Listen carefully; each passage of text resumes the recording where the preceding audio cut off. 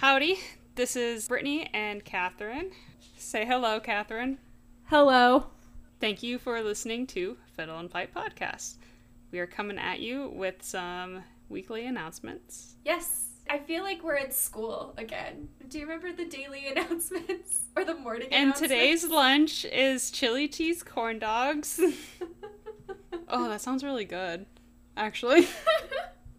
If you like our podcast, y'all should rate, review on any streaming app that allows you to do that. I know Apple Podcasts, iTunes. Yes. And give us a 5-star review. A 5-star. 5 stars. And actually give us a review. Like, write it down. It Please. could be like, this is a really great podcast. Just write us a review. And what we'll do is... We'll read it on air. Yeah. And if you want to go the extra mile, we would love it if y'all shared our podcast with friends, family, coworkers, neighbors, enemies, the random people that walk in your neighborhood who speed walk really fast. Your pets. Your mailman. I mean, I don't know if I want my mailman to. We actually hit 200 listens, I think not last week, but the week before, so that is rad. We are slowly growing. We are. Thanks to y'all. Mm-hmm. And we do have some international listeners from Germany, the Netherlands, the UK, Romania, New Zealand, Singapore, and Italy. So it's cool that y'all are finding us across the world. We are obviously US based, and in the US, Georgia is leading by far. So all you listeners in other states, get the word out. Fiddle and Pipe Podcast is the next thing. We're going to go big. You're making it seem like it's a race. It is a race. We are the undiscovered gem of the internet. Exactly. Please follow us. Please share our podcast to your peers and colleagues. Word of mouth is the best way for us to grow as a podcast, so we really appreciate any of you who've been going around and kind of soliciting up some earwaves for us. Yes. Thank you. We appreciate it. Thank you. If you want to follow us on Patreon, you can go follow us at patreon.com/fiddleandpipe. Brittany and I just had a happy hour. We recorded that podcast. It's just, a chill podcast where we had some fancy drinks and we just had a chill time. We just talked. I'm currently finishing editing it right now, and it is actually pretty funny.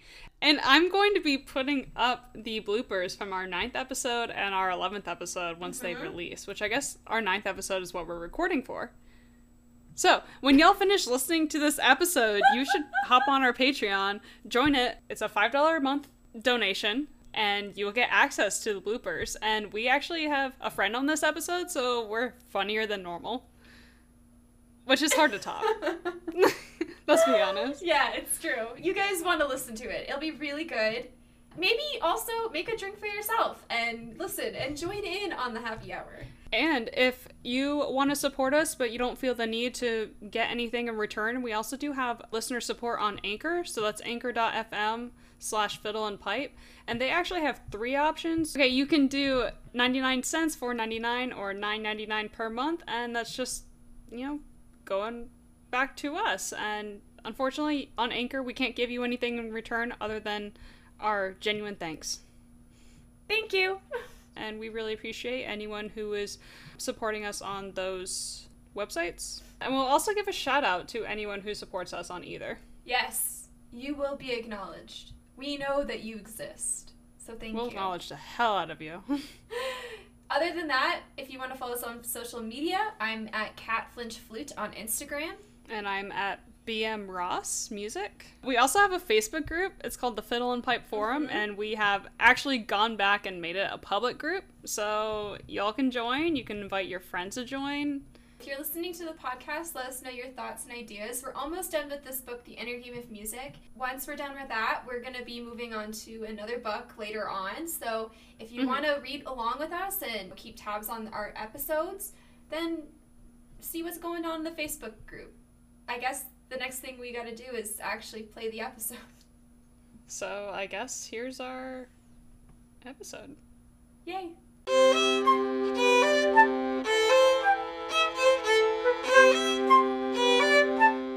Hi, I'm Brittany Ross, and I play the fiddle. I'm Catherine Flincham, and I play the pipe. And together, we are Fiddle and Pipe. 2 classical musicians who are reading and discussing topics beyond the staff. So grab a book, take a seat, and tune in.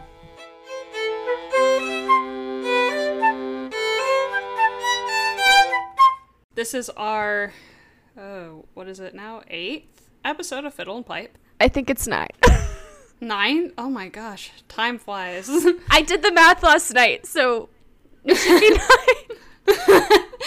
We are joined today by our lovely, luscious friend, Matthew Richards. Why, hello. I did not know I was luscious, but thank you for the description. He's a dear friend of ours. You're actually the reason that David and I met, which is like super rad. He went to Kennesaw with us. I did, yes. I play the giant fiddle, so Brittany over here plays the fiddle.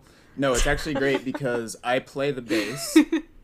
This book was written by a bass player, so that's one of the reasons I was like, ooh, this will be an interesting read. Have you read up to the chapters that we're covering today? I have. A lot of it I did skim read because I wanted to get caught up quickly. Like I was telling you guys earlier, I did highlight passages that I found particularly interesting or things that I thought were important, so I can go back and refer to them if I really want to. I will say, Matt, we were really sad not to have you on. Last episode. Mm-hmm. With the teaching. Yeah, and it's actually really interesting because I'm coming at this from a classroom teacher perspective. You guys have talked a lot about, you both do private lessons. For me, a lot of it applies to the classroom, but there are some things that are kind of different because you're dealing with sometimes 30 different personality types at once. What are some of the biggest differences and the stuff that we've been saying versus what you would apply in a classroom setting? Well, in this chapter in particular, it talks about keeping the student engaged and keeping them, enjoying their experience practicing. And that's a huge thing in the classroom because a lot of classroom music teaching is about numbers. The school is going to look at how many students you keep in your program throughout your time there, and that'll determine, how much money you get, how much you get paid, how many instruments they'll provide, all that stuff. So you're really trying to retain those students. You're trying to make sure that they enjoy their experience so they keep coming back. So that's a big thing, is retention and trying to just get them to say, hey, this is orchestra, it's fun. See, that's not something I would usually think about. Right. No. I'm all about retaining students because without private students, I don't have any money. Yeah. But right. It's kind of like if they leave, I'm like, okay, bye. Well, also, you want to keep them engaged so that they can stay in lessons and show them, violin is fun, flute is fun. I can understand that. I didn't know that was, a thing, though, at schools. The first thing the principal, especially if they don't have any music experience, the first thing that they'll say is they'll always come in and it's like, so what are your numbers looking like next year? Or, how many students are you going to recruit in the fall? And I'm sitting there like, I hope this many, but there's no guarantee. And there's no guarantee that they'll all stay. We always plan for, if we get 60 students recruited in 6th grade, that goes down to maybe 48 in 7th grade and maybe 36 in 8th grade. Because you're always going to lose some. Their students are going to move. Students are going to lose interest. Students are going to change, which program they want to be in. So we're always going to plan for losing a bunch as the years go on. Yeah, that makes sense. I mean, I saw it myself in my own middle school because I think when I was in middle school, 7th grade, we had a lot of kids. I just remember that. It was a packed classroom, and there were 2 7th grade classes, and it was a combo, I think, had to been 50 or more kids. And then when I got into 8th grade, they split. They built a new middle school, and so half my class, they just left for this other middle school, and so the band numbers dropped significantly. I think in my class alone, because there were 2 8th grade classes, my class had the largest amount of people, and I think it was under 20 people. And the other class had 8. Yeah, it's ridiculous. That's insane. It was bad. And I think at the other school, where everyone else went, I think the band program for the 8th grade was significantly low too. So when we all combined again my freshman year, we had a very small class. I think a mix of the schools being split and then different interests and everything just kind of really took a toll. And I think that also just kind of messed with my motivation a lot because I had no motivation in 8th grade. I was like, I want to be on AIM. Especially with, nowadays when you have parents wanting their kids to do 5-6 different things after school. To like round their resumes Yeah. and make them look good at colleges. Exactly. You have to start thinking of that shit young too. Well, that's the thing. Like in yeah. 6th grade. You're right, because I have students that have come to me and said, it's like, hey, I want to be in orchestra next year, but I can't because I have to be in this technology course, or I have to take XYZ course in order to prepare for my college. I'm like, you're in 7th grade. It's like, you could, I don't know. You have time. Yeah. Yeah, I just don't remember like preparing for college or thinking about college when I was in 7th or 8th grade. Nope. I remember we had to take a test. Oh god. We had to take a test and it matched up our skills to potential career paths. You want to know what I got? What did you get? A garbage truck driver. I think you told me. I was pissed. But you know what? Actually, now as an adult, sanitation workers They make a lot of more money. than I do. They be making bank. And they have benefits. They got benefits.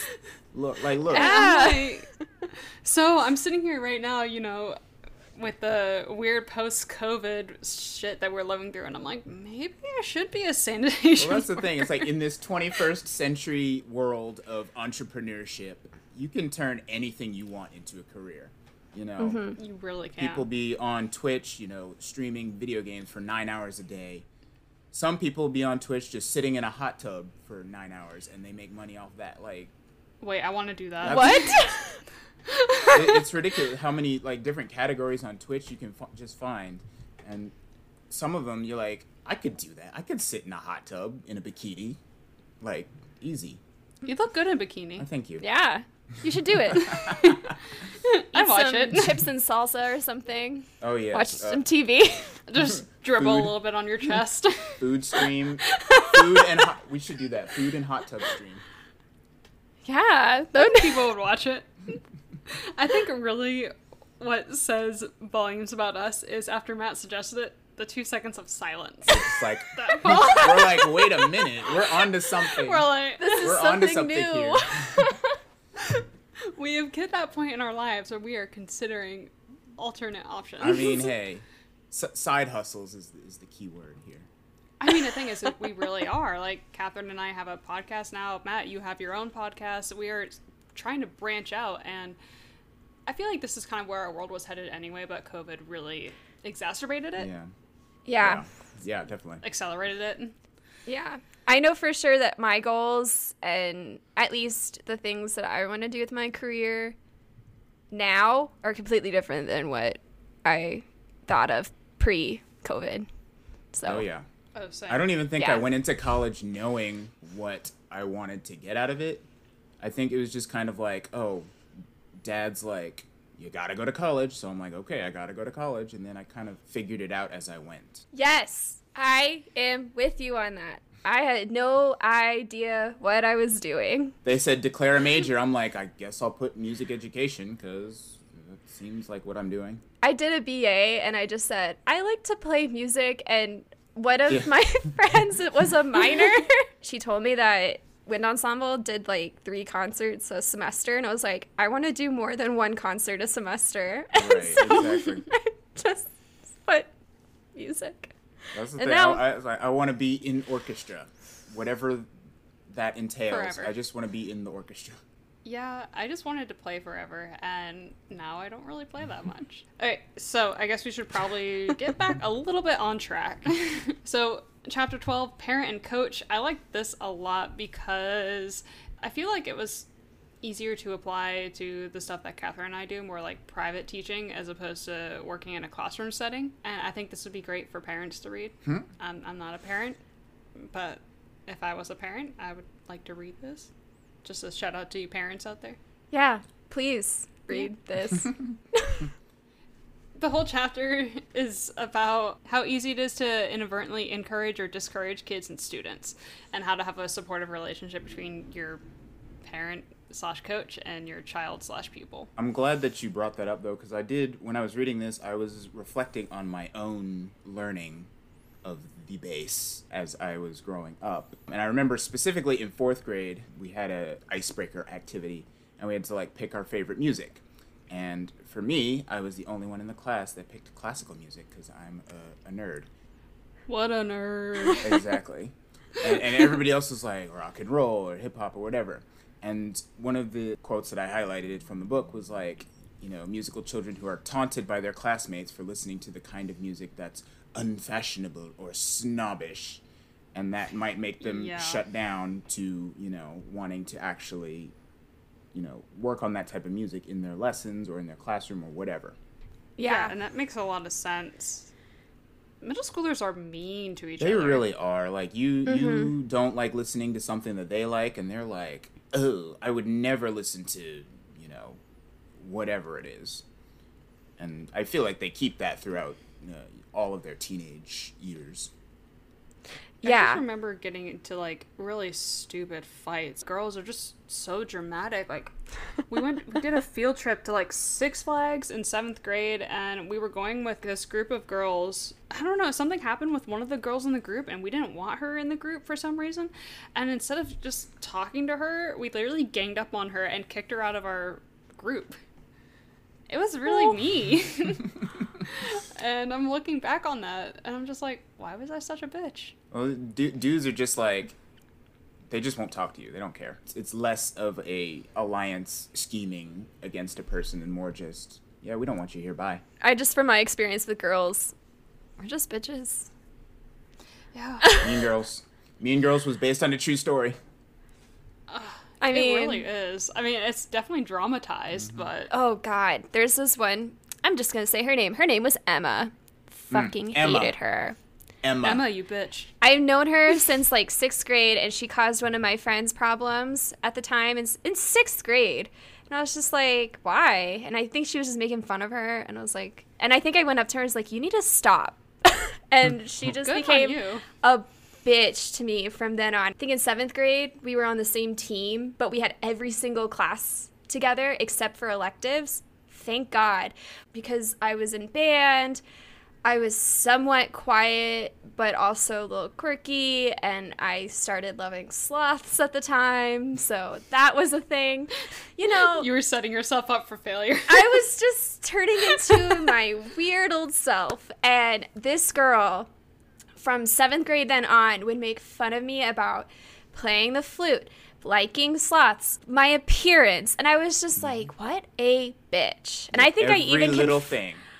Oh, yeah, I would confront her on AIM, and I'm like, you need to stop. Like, what is your problem? Oh, you pulled out the AIM card? I did. Well, like... That's when you knew it got serious. Exactly. Yeah. I'm gonna take this to AIM.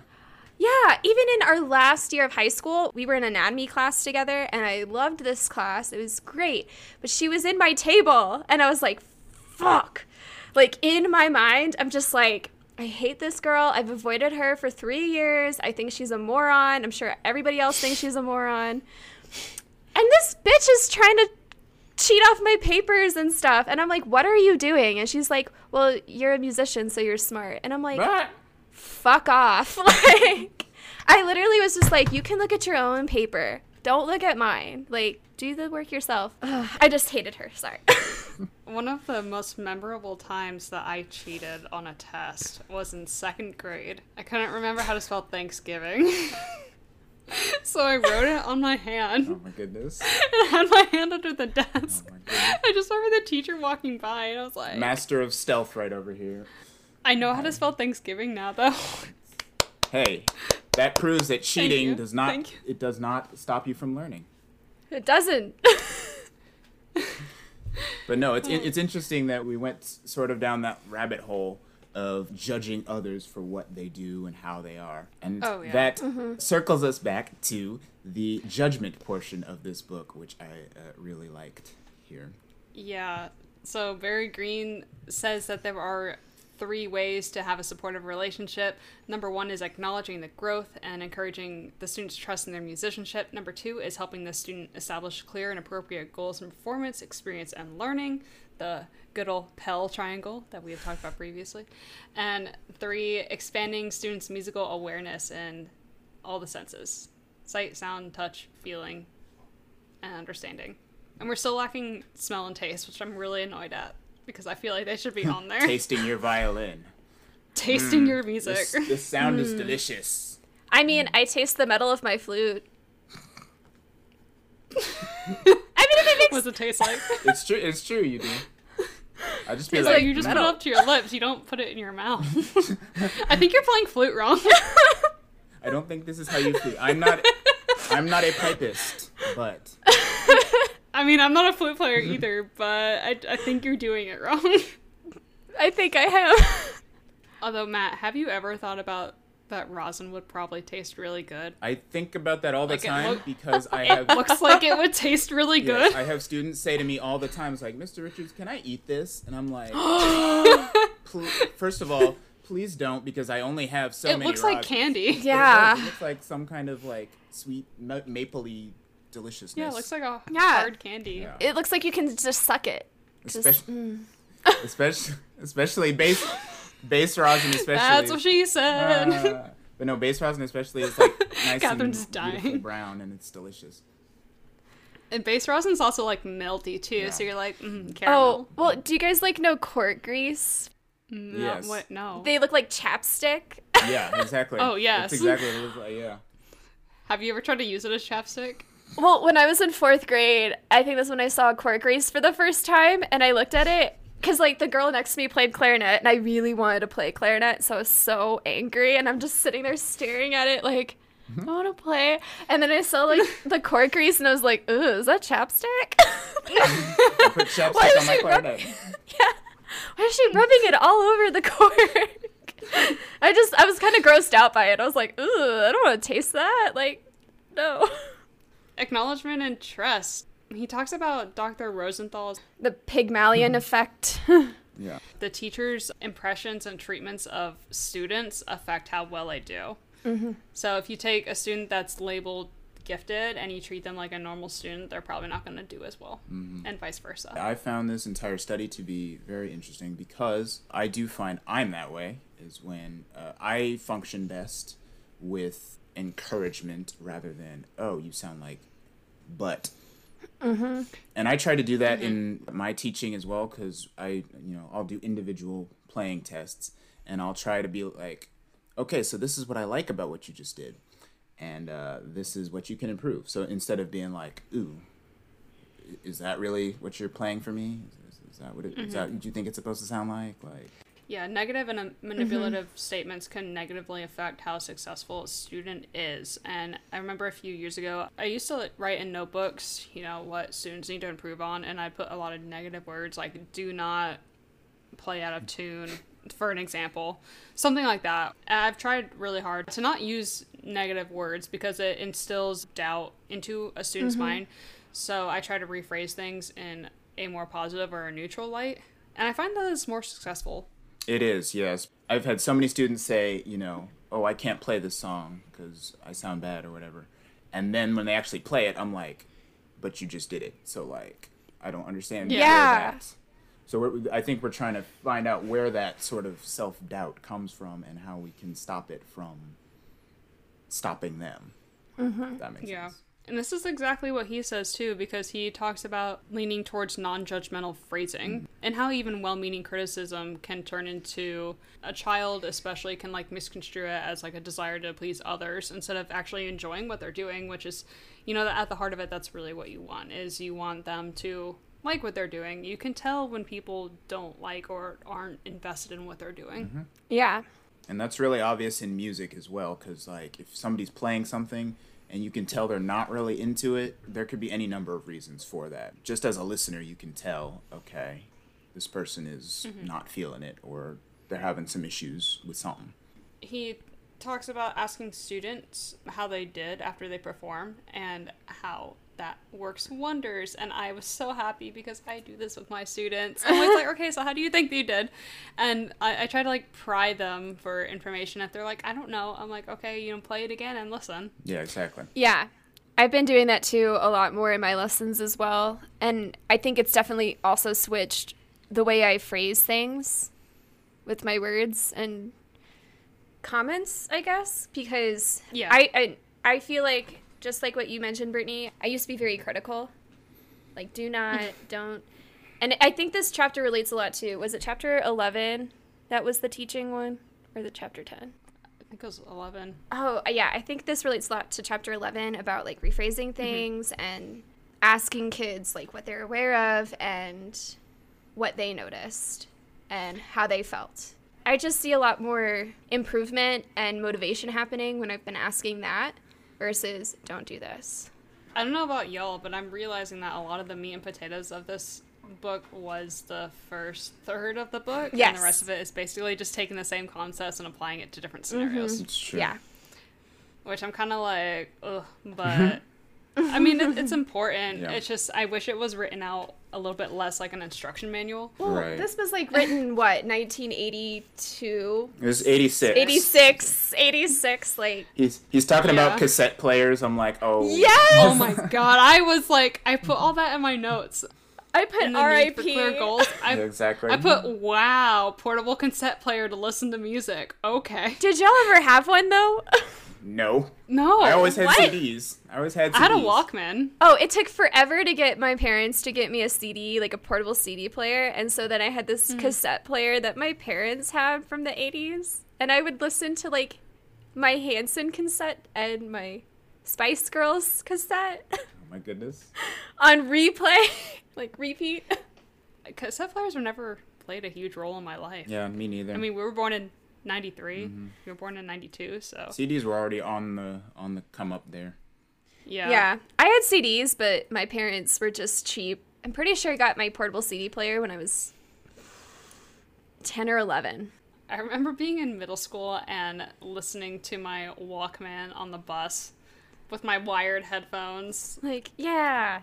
I thought it was hot shit. I listened to the Tarzan soundtrack on cassette every single day for a year because of my brother. Be in my heart. God. Or the opening. You'll be Like, I don't know the rest of it. You know the actually. opening, like the opening sequence when the main title shows Can you up can and you all sing it?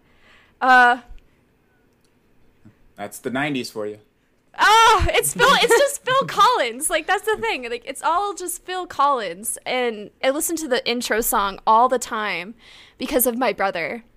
He would pitch a fit being like, I must listen to Tarzan. And I'm like, we've listened to this 100 times now. Can we listen to something else? Going back to like self-evaluation, one thing I like to do in the classroom is have peer evaluation. So have a person play and then ask the class, okay, what did you guys think? What can they improve? What did they do well? What did they not do well? Stuff like that. The tricky part is getting them to not be little shits about it. You suck. Yeah, sometimes that'll be all they say, and I'm like, well, okay, but you have to be constructive. Like, how can they not suck? Like, that kind of thing. But I find that helps out a lot because it sort of puts them in the teacher position for a second. It sort of makes them think like I'm thinking, like looking for the things that I'm looking for. That's really interesting. I like that. I feel like I would probably, if I were playing, and I'll just be honest because this is me, I'd be scared. Oh, yeah, for sure. Scared, be terrified. But also, it does change their perspective, too, because I can say the same thing over and over again, and they'll never hear me say it. When their friend says it, it takes a completely different meaning. It means Yeah. a lot more Yeah. to have peer evaluations. Exactly. From Yeah. it's just like how parents who are musicians tend to have other people teach their kids rather than they teach the kid themselves. Mm-hmm. It's because your kid's not going to listen to you. Exactly. He also talks about Suzuki, which I don't want to talk about Suzuki because I hate it. Suzuki's interesting because I've never actually used the Suzuki method to teach anybody, and I didn't learn on Suzuki, so I'm just kind of like...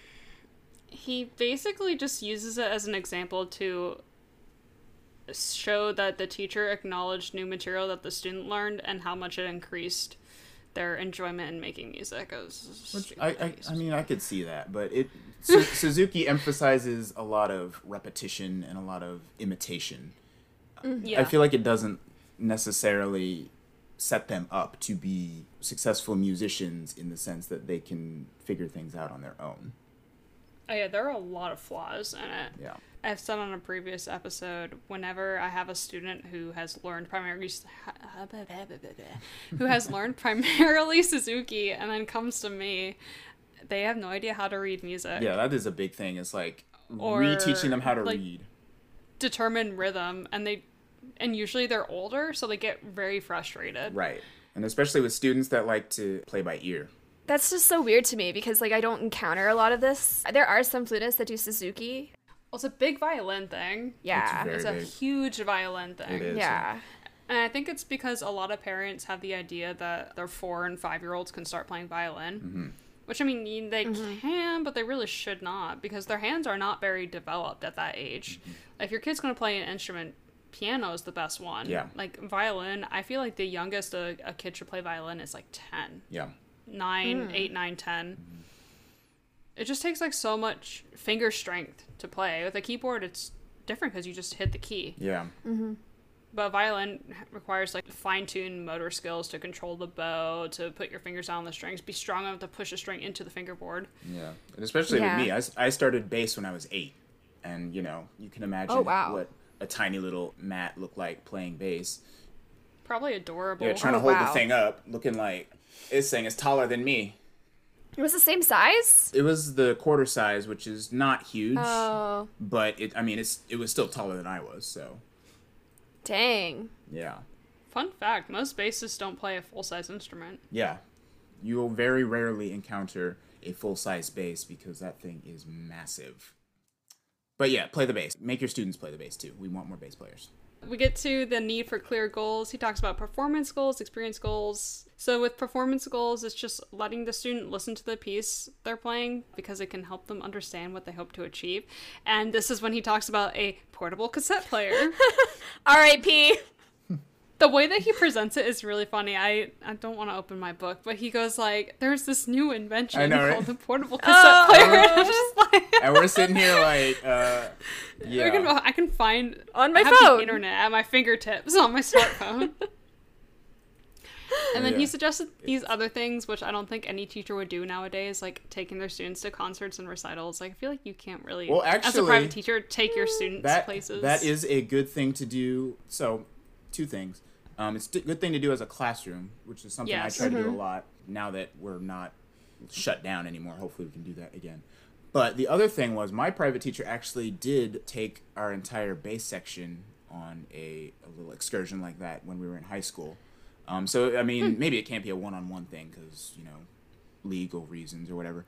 But he strategically made it so we're taking the entire bass section and we're going to go see a bass player. So it was relevant to all of us. My thoughts were that Oh. it couldn't be a one-on-one thing due to, like, legality and Me Too. Right. But I feel like also due to liability, like, you can't really take students anywhere. Right. And we were... Then you'd have to arrange them to drive themselves. And I feel like it'd just be a whole... Well, yeah, we whole thing. were in high school and we carpooled. We were able to fit in one car, so it wasn't too big a deal. Yeah. You have to think about, you know, logistics like that. I wish there were more opportunities for classes to go and see things. Yeah, me Because too. when I was in high school, we were just marching band obsessed. It's totally fine and it makes sense because when you're in band and you're in the moment, it's like fun, you know? I was just so focused on marching band the entire summer. And then when the beginning of the school year starts, my teacher would be like, okay, so ASYO is doing auditions and Maui is doing auditions. And I'm just sitting there and I'm like, what are these?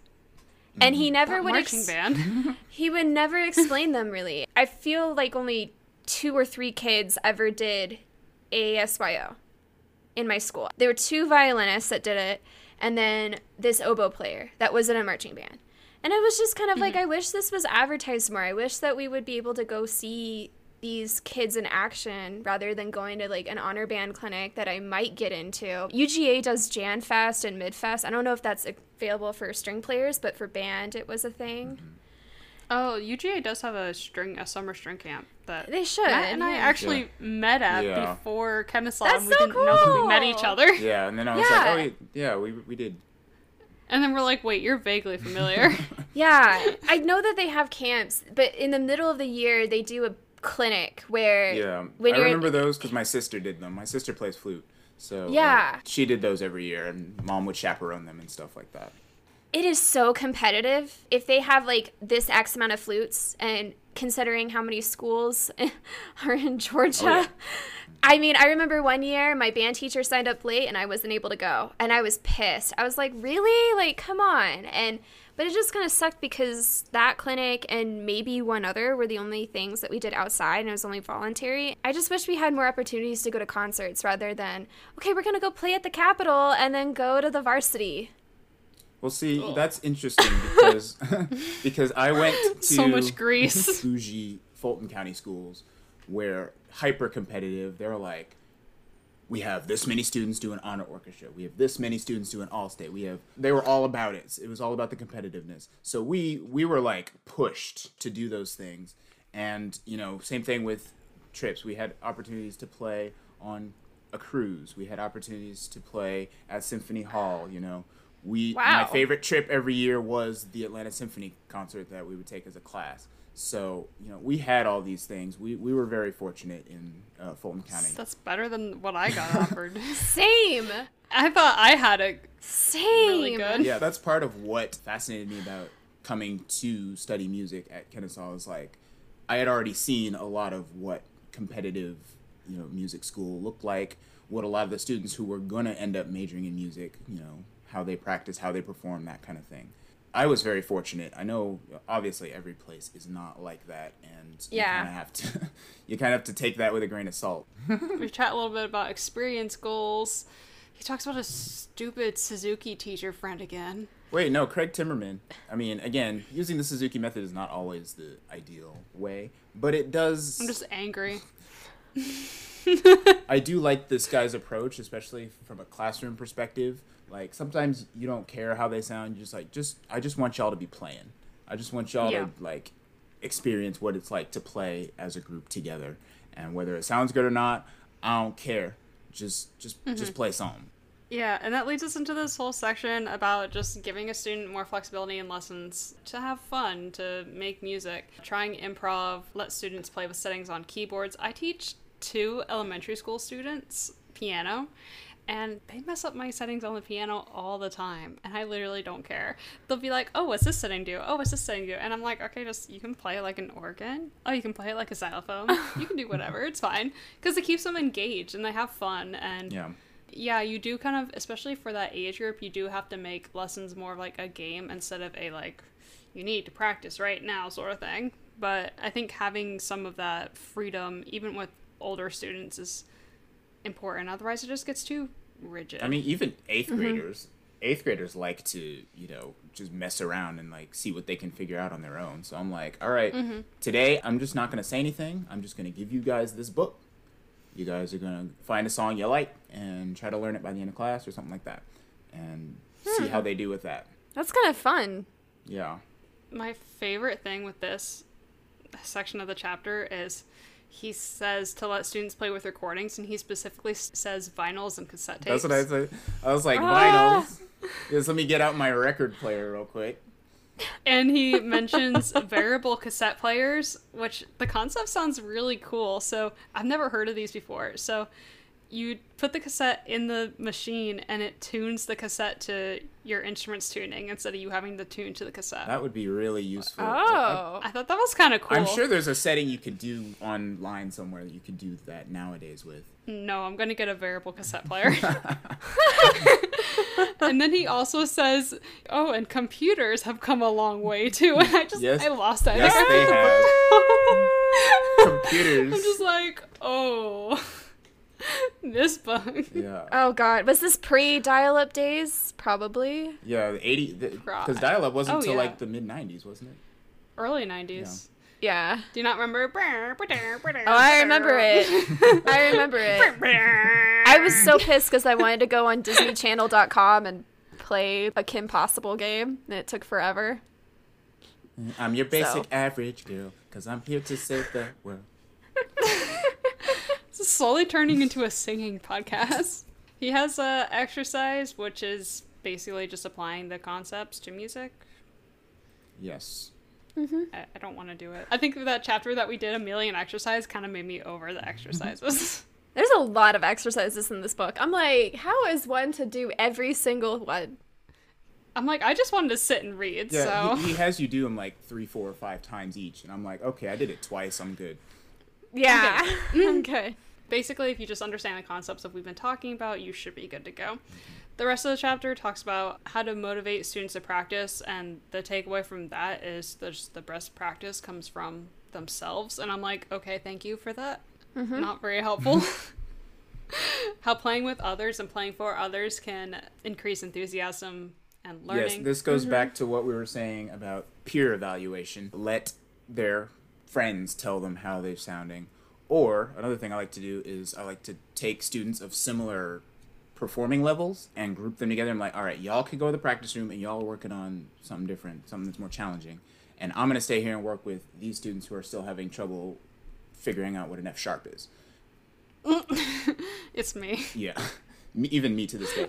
But I think that it helps to play with students who are on the same level as them so that they're not feeling held back in the classroom by other students who are, maybe struggling. I remember getting this when I was a kid with solo and ensemble. It wasn't really advertised when I was in high school. I don't know if it was for y'all, but when I was in middle school, and it was only my 7th grade year. It wasn't my 8th, and maybe it's because there was like a drop of kids. I don't know. Anyway, because when I got into 7th grade, I already been playing since 4th grade, and I was so bored, and I think my mom even complained that I was in beginning band, but because of school, they were like, no, she has to be in beginning band because of the class rotation. Kind of crappy, but I was just so bored the entire time, and I would play like in practice rooms or locker rooms when I was in class, but they put me in solo and ensemble, and they also put me in the 8th grade band every now and then. I felt special because I'd be like, oh yeah, I have a pass, and I'm gonna go to 8th grade band today to play with them for festival. It's like a form of validation almost. Like, yeah, I'm playing with the good students. Like, look at me. Oh. It was very motivating. And when I did solo and ensemble, I remember when I look back at it, I was playing music that was just hard. And it was fun. I felt great. And then when 8th grade happened, it was just kind of like, bloop. Everything is gone. And I just felt so sad. Even to this day, playing with small groups, I feel like is a form of motivation for me because Oh, I love if I'm the only bass player, it's like, well, if I don't play the bass part, there's going to be no bass part. So I'm important. I think we can apply a lot of this to what we're facing currently with most of us having not played with people for a while. I don't know about y'all, but that's where like a lot of my motivation comes from. I mean, like I said earlier in this episode, starting in 7th grade, my pipe dream was to just be paid for playing. Don't you mean your fiddle dream? My fiddle. He talks about learning goals, but only in the sense of like just using your own awareness and experience. So I don't know. Some parts of this chapter were a little weird because they're just like, and here's a mention, and moving on to the next topic, and I'm like, okay, thanks. There is something that I'd highlighted that I want to point at is doing something familiar when it comes to music because this is specifically a strings thing, and I don't know how good this analogy is, but I use it all the time. With students, a huge issue is keeping their bow straight. They have a tendency to go all over the place when they're bowing. So I like to pretend, or I like to tell them, imagine that your bow is a car. Imagine that you're driving in a car, because especially with 8th grade, a lot of them have at least try to drive at least. But I tell them, like, when you're driving, you got to stay in one lane. You can change lanes. So, like, if you want to move towards the bridge with your bow, you can move towards the bridge. But you got to be intentional about it. You can't just be wavering and going back and forth, because then you'll crash into people. So I say, imagine your bow is like that car, and you can stay in one lane. If you want to go to the bridge, if you want, like, a bigger sound or something, then do that intentionally, but don't just let your bow slide. Yeah. Because then you're hitting other cars. So I do like that method of something familiar, like something that they can see in their everyday life that helps them imagine it. Yeah. I have a student that does gymnastics year-round and competitively, and I talk about this a lot now with sound production. A lot of our notes, is at least in the lower and middle range, are the same fingering for flute, but it just requires a different supportive air that we need to like bring out. Yeah. So faster, colder air that's what I tell my students for the higher note, warmer, slower air for the lower note. And so in the middle range, the area on top of the staff, a little above the staff, is a very unstable range for students, especially when they're first learning the notes, because again, you're working with the same fingering. A lot of students try to like blow really hard and stuff to get this higher note out, but usually it squawks to a pitch that's just not identifiable. I'm like, Me when I sing. Oh, for real. like, ah! Exactly. I told one of my students when she was like learning some of these notes, I was like, imagine you're on the balance beam. Are you on the beam a lot? And she's like, sometimes. I'm like, okay, but pretend that you are, and you're on the balance beam, and all you're trying to do is your goal is to go straight across. So if you are playing this note and you're not playing it high enough, you're teetering this way a little bit. So what can you do to get back into balance? But if you're overshooting the note, and going the other way. That's smart. I'm watching Matt right now. He's following my direction. Matt's tipping his head in the direction that Catherine is moving. Blow a Flute. I'm running flute. See if you can blow a little less forceful to go back into balance again. And for some reason that worked. And so I give that analogy to my students, but I'm not. I mean, some of them have done gymnastics before. Other times I'm saying, pretend you're hiking and you're on a log and you're trying to walk on the log. And you don't like our coordinated movements now. This is how I walk on logs all the time. Yeah. I have a wall on this side. I can't extend my arm. I guess I'm going to fall. Whoa. It's like, oh. Well, yeah, and I usually do it on this other side when I'm teaching my in-person lessons because I distance myself, but I usually hit the wall and I'm like, ow, never mind. But it seems really similar to what you said, Matt, about the line or driving, and yeah, it's interesting. I was kind of the same way. Forever, my bow was just always diagonal downwards for some reason. It's because of the way that your arm is shaped and how your arm naturally wants to move. Right, and also I did German bow, which is a different setup entirely, which in my opinion, it kind of promotes lazy bow holds, but that's a different argument. One day, it just clicked. I was in a lesson with Doug Summer, rest in peace. Literally, he just kept harping on my bow, and then one day, it was just right, and I don't know if it's something he said, or if it's something that switched in my mind. Sometimes it just clicks. And you don't really know what causes it to flip that switch in their brain. But we try all these different techniques to see if we can get that switch in their brain to just flip one day. Right.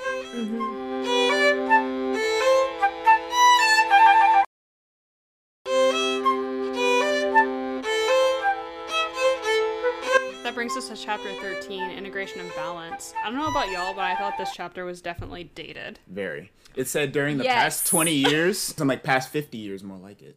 So for those of y'all who are not reading the book but are listening to us, this chapter essentially talks about your left brain and your right brain, the differences between the two of them, and how to think in one way if you think, like if you're primarily a right brain person, how to think like a left brain person, how to apply that to practice. Medical science has advanced very far in the last almost 40 years, and we now know that people do not operate like this. Yes. Yeah. People are not strictly left-brained or right-brained. That's just not the way it works. Well, okay. I'll say I got 4 A's, 12 B's, and 6 C's from the little questionnaire. Oh, I didn't write it down on here. Anyway, go on. I found myself picking B a lot. I wanted to pick A in a lot of scenarios, but I found myself as more of a B person. Yeah. I could go back and forth with most of these answers, to be There honest. was a test where he asked questions, and your A option was like the logical answer, and your B option was like the emotional feeling answer, and C was neutral. A big surprise to everyone, I got mostly analytical logic brain over here. I think it's more personality based, though, and not left brain or right brain based. I am a very logical person, but I'm also a very moody person, so my mood influences my logic a lot of the time. So I'll start with the analytical approach, but then I'll let my emotion sort of change my method or whatever.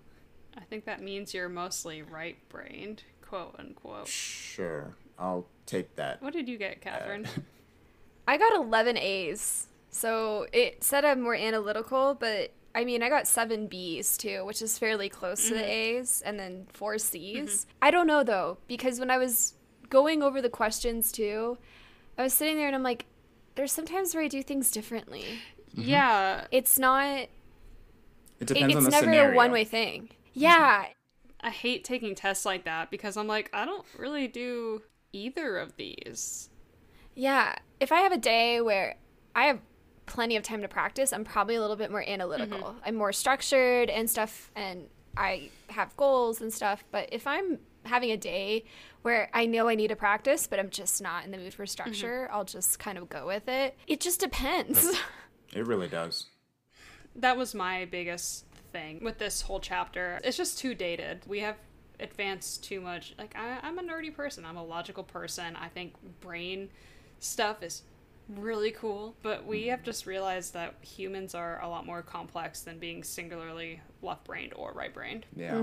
I do want to bring up the Rachmaninoff exercise, because even though it's another exercise where he's like, play it 6 times. Catherine and I are I getting our still books found out. We're both like, ugh.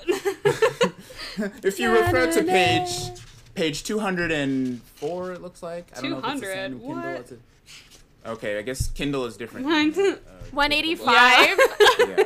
Mine has 249 Look at pages, Matt so, using Oh, wow. using his new computer. Computers have I know, really I'm advanced so far. I'm, 200. I'm recording this from my new 249. computer, yes. I did do this exercise, and I do this a lot when I'm playing. He says break it down and play like you're a robot, really like subdivide, really try to take all the emotion out of it and just try to be precise. Right. And I do that a lot by habit whenever I'm playing anything. Like, I was using the piano, and I was like conducting to myself. Like, 1 E and 2 Especially E sight and reading. like that. Yeah, especially on this because I'm not comfortable on piano, so I was like, but 2 E and yeah, exactly. But the second time I played it, I did try to do like, because there's a lot of crescendos and decrescendos and swells. And it says softly, expressively. So I tried to focus more on that. It really does force me to sort of improve my reading ability. It sort of forces me to improve my musicianship in a way. And it helped me get more notes correct than I otherwise would have, because I'm just focusing on, oh, I want it to sound nice. So I don't know. I find that this helps with students a lot, is that sometimes if you just say, play it like you think it should sound, that sometimes forces them into accidentally playing correctly or accidentally improving their sound or something like that. Yeah, I guess I do think that there's some merit to what you were saying, and to count robotically and then kind of in layers add phrasing, dynamics, stuff like that to it. And I feel like that's how a lot of us approach music at this point. I feel like, I don't know about y'all, but that's kind of how I've been taught to approach music. And then when you get to a certain point, you sort of, instead of learning that step at a time, you learn them all at the same time. Well, especially, yeah, as adults. We've been reading music for more than 20 years, essentially.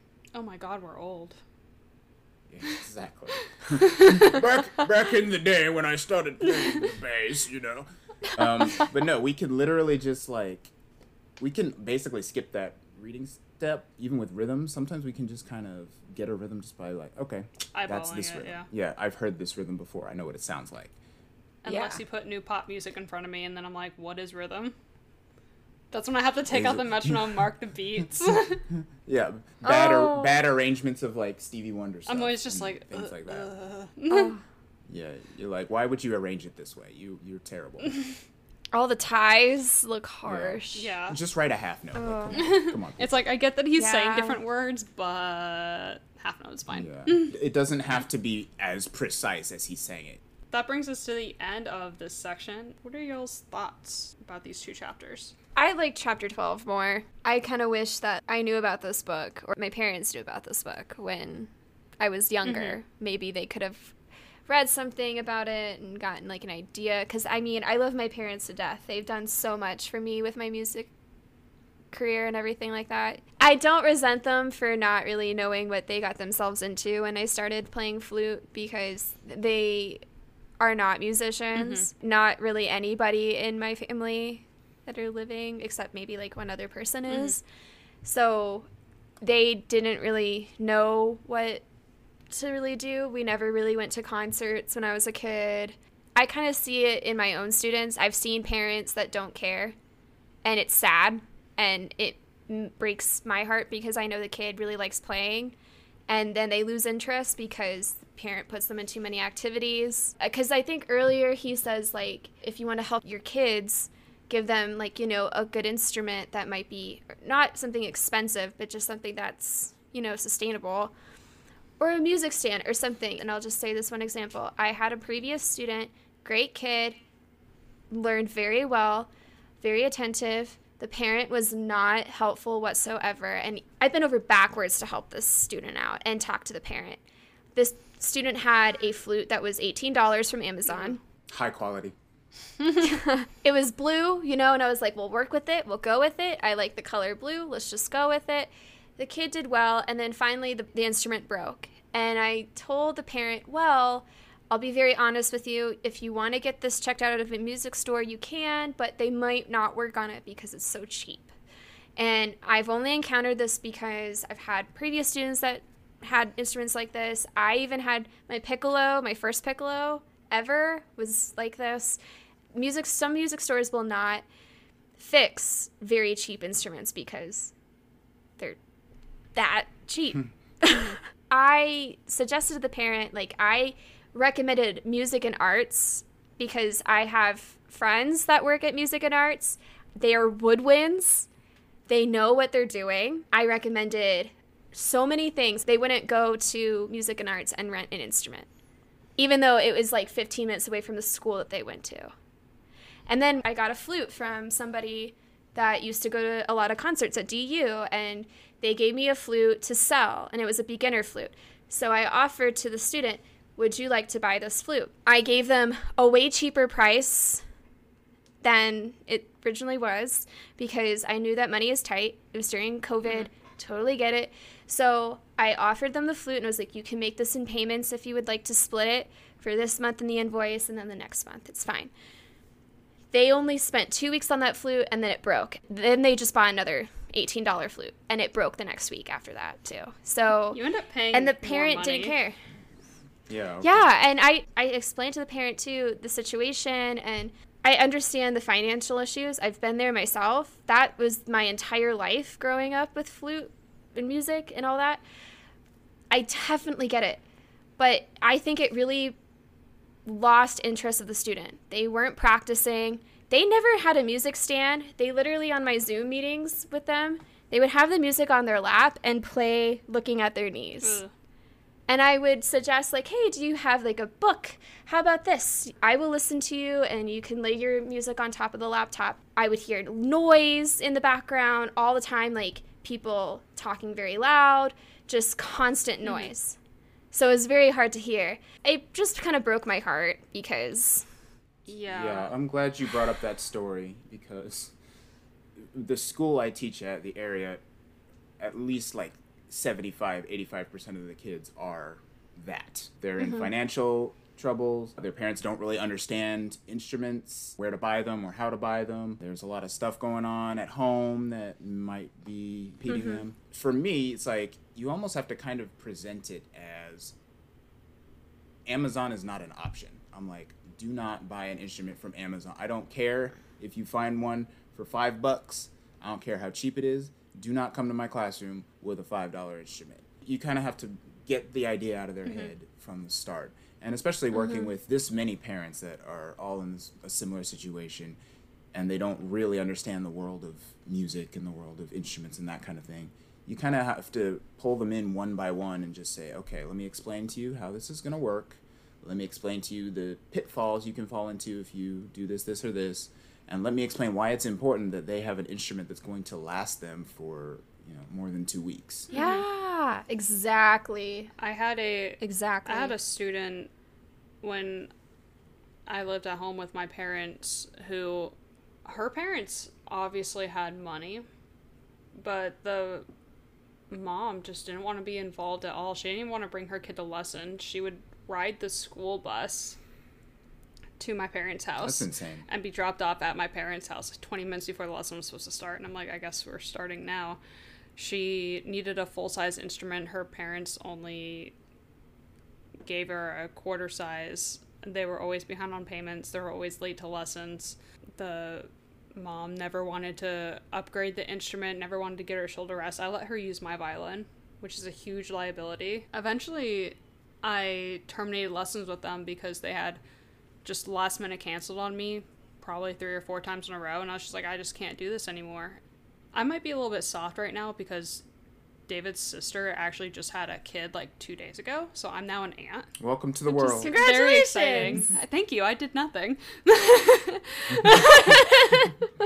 I can't imagine having a kid and not supporting what they do. My parents are not musicians. Exactly. My parents didn't get to do what they wanted to do growing up, but they made damn sure that I had an instrument, that I had lessons, that I got to where I needed to go, that I would be supported and be put in outside of school activities. Like, they went above and beyond to do that for me, and I can't imagine half-assing anything for a child. My mom had to, like, coax out of me, what do you want? Because I wouldn't tell them, like, what do I want? What do I need? So my mom had to, like, coax it out of me, like, come on, like, do you want a bass? Like, do you need a new bow? Like, what do you need? Like, tell me so I can help you. So it's like, yeah. Oh, yeah. If I'm a parent, I'm going to do everything in my power to make sure my kid has the tools that they can, you know, feel successful. Yeah. Yeah. And if they change their mind later on, so what? fine. I mean, you know, we all change our minds. What I'm trying to do now is, this is brand new, and I did it with somebody else as well, and I think this is what I want to do from now on, is have a Zoom meeting with the student and the parent. That's smart. Even when I did trial lessons, I would usually have the parent there. We would do the lesson, and then I would spend a spiel after that talking about how lessons would be, showing them my contract, all that kind of stuff. But I feel like now I would rather just have a meeting where I can show them my website, show them Dropbox, because even for in-person students, I have Dropbox for them because I want them to record stuff for me. That way I can listen before our lesson and figure out what we can work on. So it's like an orientation. Yeah, and kind of tell the parents, like, listen, this is important. If your kid really wants to do lessons, it also is the responsibility of the parent to make sure that they're staying on track with things. And, I mean, they need to practice. You can't just assume that they're going to practice. And unfortunately, I had that happen with another student earlier this year, a student that I taught at a school that I used to be at, transferred over to my private studio, which was awesome. I was excited. This kid was great. But this kid is in 5th grade, and this parent just expected them to schedule the lessons themselves. What? That's weird. This parent expected them, like, to just be an adult, really. Because I've noticed some things, like the student was late a few times. We also were doing 7 a.m. in the morning lessons. Yeah, I know. It was super fun. I woke up on Black Friday at 6 a.m. for a 7 a.m. lesson that never happened because the parent did not look at the dates when I asked them to in their invoice. And I even asked them about Black Friday, and they just paid and never contacted me. Because I thought it was the kid's responsibility. It was very aggravating. That's They so expected weird. the kid to know everything. And I was just like, this kid is 10. And they're doing 2 sports on top of that. And I just noticed things with the student as we progressed in lessons. They would show up late. They wouldn't show up at all. They would have just woken up. They weren't prepared. The laptop would have no battery. And I'm like, It's always something. literally just finally I sat down, sent this email to the mom. I was like, if you would like to talk on the phone, I would love to have a conversation with you. They didn't want to have a conversation. They just sent me a message back. They're like, we expect them to figure out their problems by themselves and learn. And I get it, like, you want to teach your kids how to be independent, but they also need some guidance. I mean, they're especially kids. Yeah. Yes. Especially at that age. Yeah. When I was a kid, when I was around that age, I was a little shit. Oh, I'm same. just going to say that Yeah. from get-go. I didn't know what I was doing. And I would not practice, and my mom would be like, you are practicing today. I am paying for these lessons. I even threw my flute down the stairs. Just saying. I just threw it down the stairs, and it's still here in my little chest over there. Oh no, it's broke. I can't practice. I know. I'd be like, oh, it didn't break. It stayed alive. I was like, oh, it didn't bend. No bends, no nothing. I was like, oh. But I also have carpet stairs, so that's Oh, probably fair. also When I was a kid, I did not have those capabilities. No.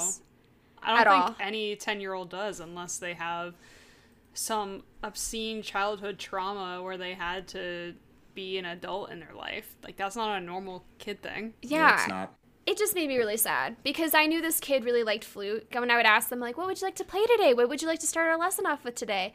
They'd just say, I don't care. That's when I just started feeling like, okay. Like, I tried my best. I don't even think that kid knew that it was our last lesson. I knew because the mom told me. I tried to stay positive and motivating and, you know, I wish that there was a little bit more support for some students out there. Oh, yeah. I just wish. As a teacher, there's only so much you can do at the end of the day. Yeah. Because if the parents aren't willing to at least meet you part of the way there, then it's like, well, I can tell them, practice this. I can tell them, you know, you need this. But, you know, the kids don't have their own money. They don't have, you know, they don't make their own schedules most of the They're time. kind of at the mercy of Yeah. their parents. Yeah. I couldn't have gone anywhere when I was 10 because I had to be driven. Like, I wouldn't have gone to my lessons if I hadn't been dragged along by my parents. Like, I'd have been like, nah, I'm not going. I don't feel like it. Oh, same. Yeah. Matt, thank you all for coming on this episode. Thank you. It's fun because I was literally listening to this and I was talking to myself as if y'all were in the room. So this is like Aw. a dream come true. Well, thank you for Y'all are the listening best. to us. Absolutely. Where can we listen to your podcast if Yes. anybody is interested? So I have my own podcast. It has nothing to do with music unless that's what we want to talk about that week. But it's called Conversations. That's 3 capital M's. It's featuring me, Matt, Megan, and Timothy Marshall. So that's where we get the 3 M's. And we talk about all sorts of things on there, from politics to religions to just general pop culture stuff. And we have a good time. We're on Spotify. If you type in Conversations, it should be easy enough to find. I love your name. I'm going to look it up right now. I listened they're to delicious. his podcast, and it is rad. I really liked your last episode on the COVID vaccines. Yeah. Yes, we talked about the COVID vaccine and debunked a lot of the conspiracy theories about it. Our goal is to sort of promote healthy discussion and try not to demonize people who might have otherwise harmful opinions or beliefs about things. We just systematically went down and said, this is why this is ridiculous, this is why you shouldn't buy into these conspiracies. I like it. I'm After going to the whole listen. Trump fiasco, not demonizing people who have a alternative viewpoint is a good approach. And I think that's the only way we're gonna come. Yeah, we started because of something that Donald Trump did to appease the sort of black voter base, and we were like, no, we will not stand for this. But yeah, check us out. It's a lot of fun, and maybe you guys can join us for a show one That'd day. be rad. If you have any expertise on any of our topics, I'll let you guys know. I'm going I to would listen. love it. That'd be a lot of fun. I think we're on, episode 10 or 11, and we're recording one tomorrow, so. Exciting. Nice. Awesome. Well, y'all should definitely check that out. And thank y'all for listening, and you will hear from us next week. I think next week is our last chapter of the Inner Game of Music, and Yeah, there's the 2 more, 14 and 15. Yeah. we're gonna have Matt on that episode too, so it should be a real good time. So hopefully you guys like my voice, because you'll be hearing more of it. Awesome. Well, we will catch up with everyone next week. Thank you for listening. Thanks, guys. Bye. Have a lovely evening.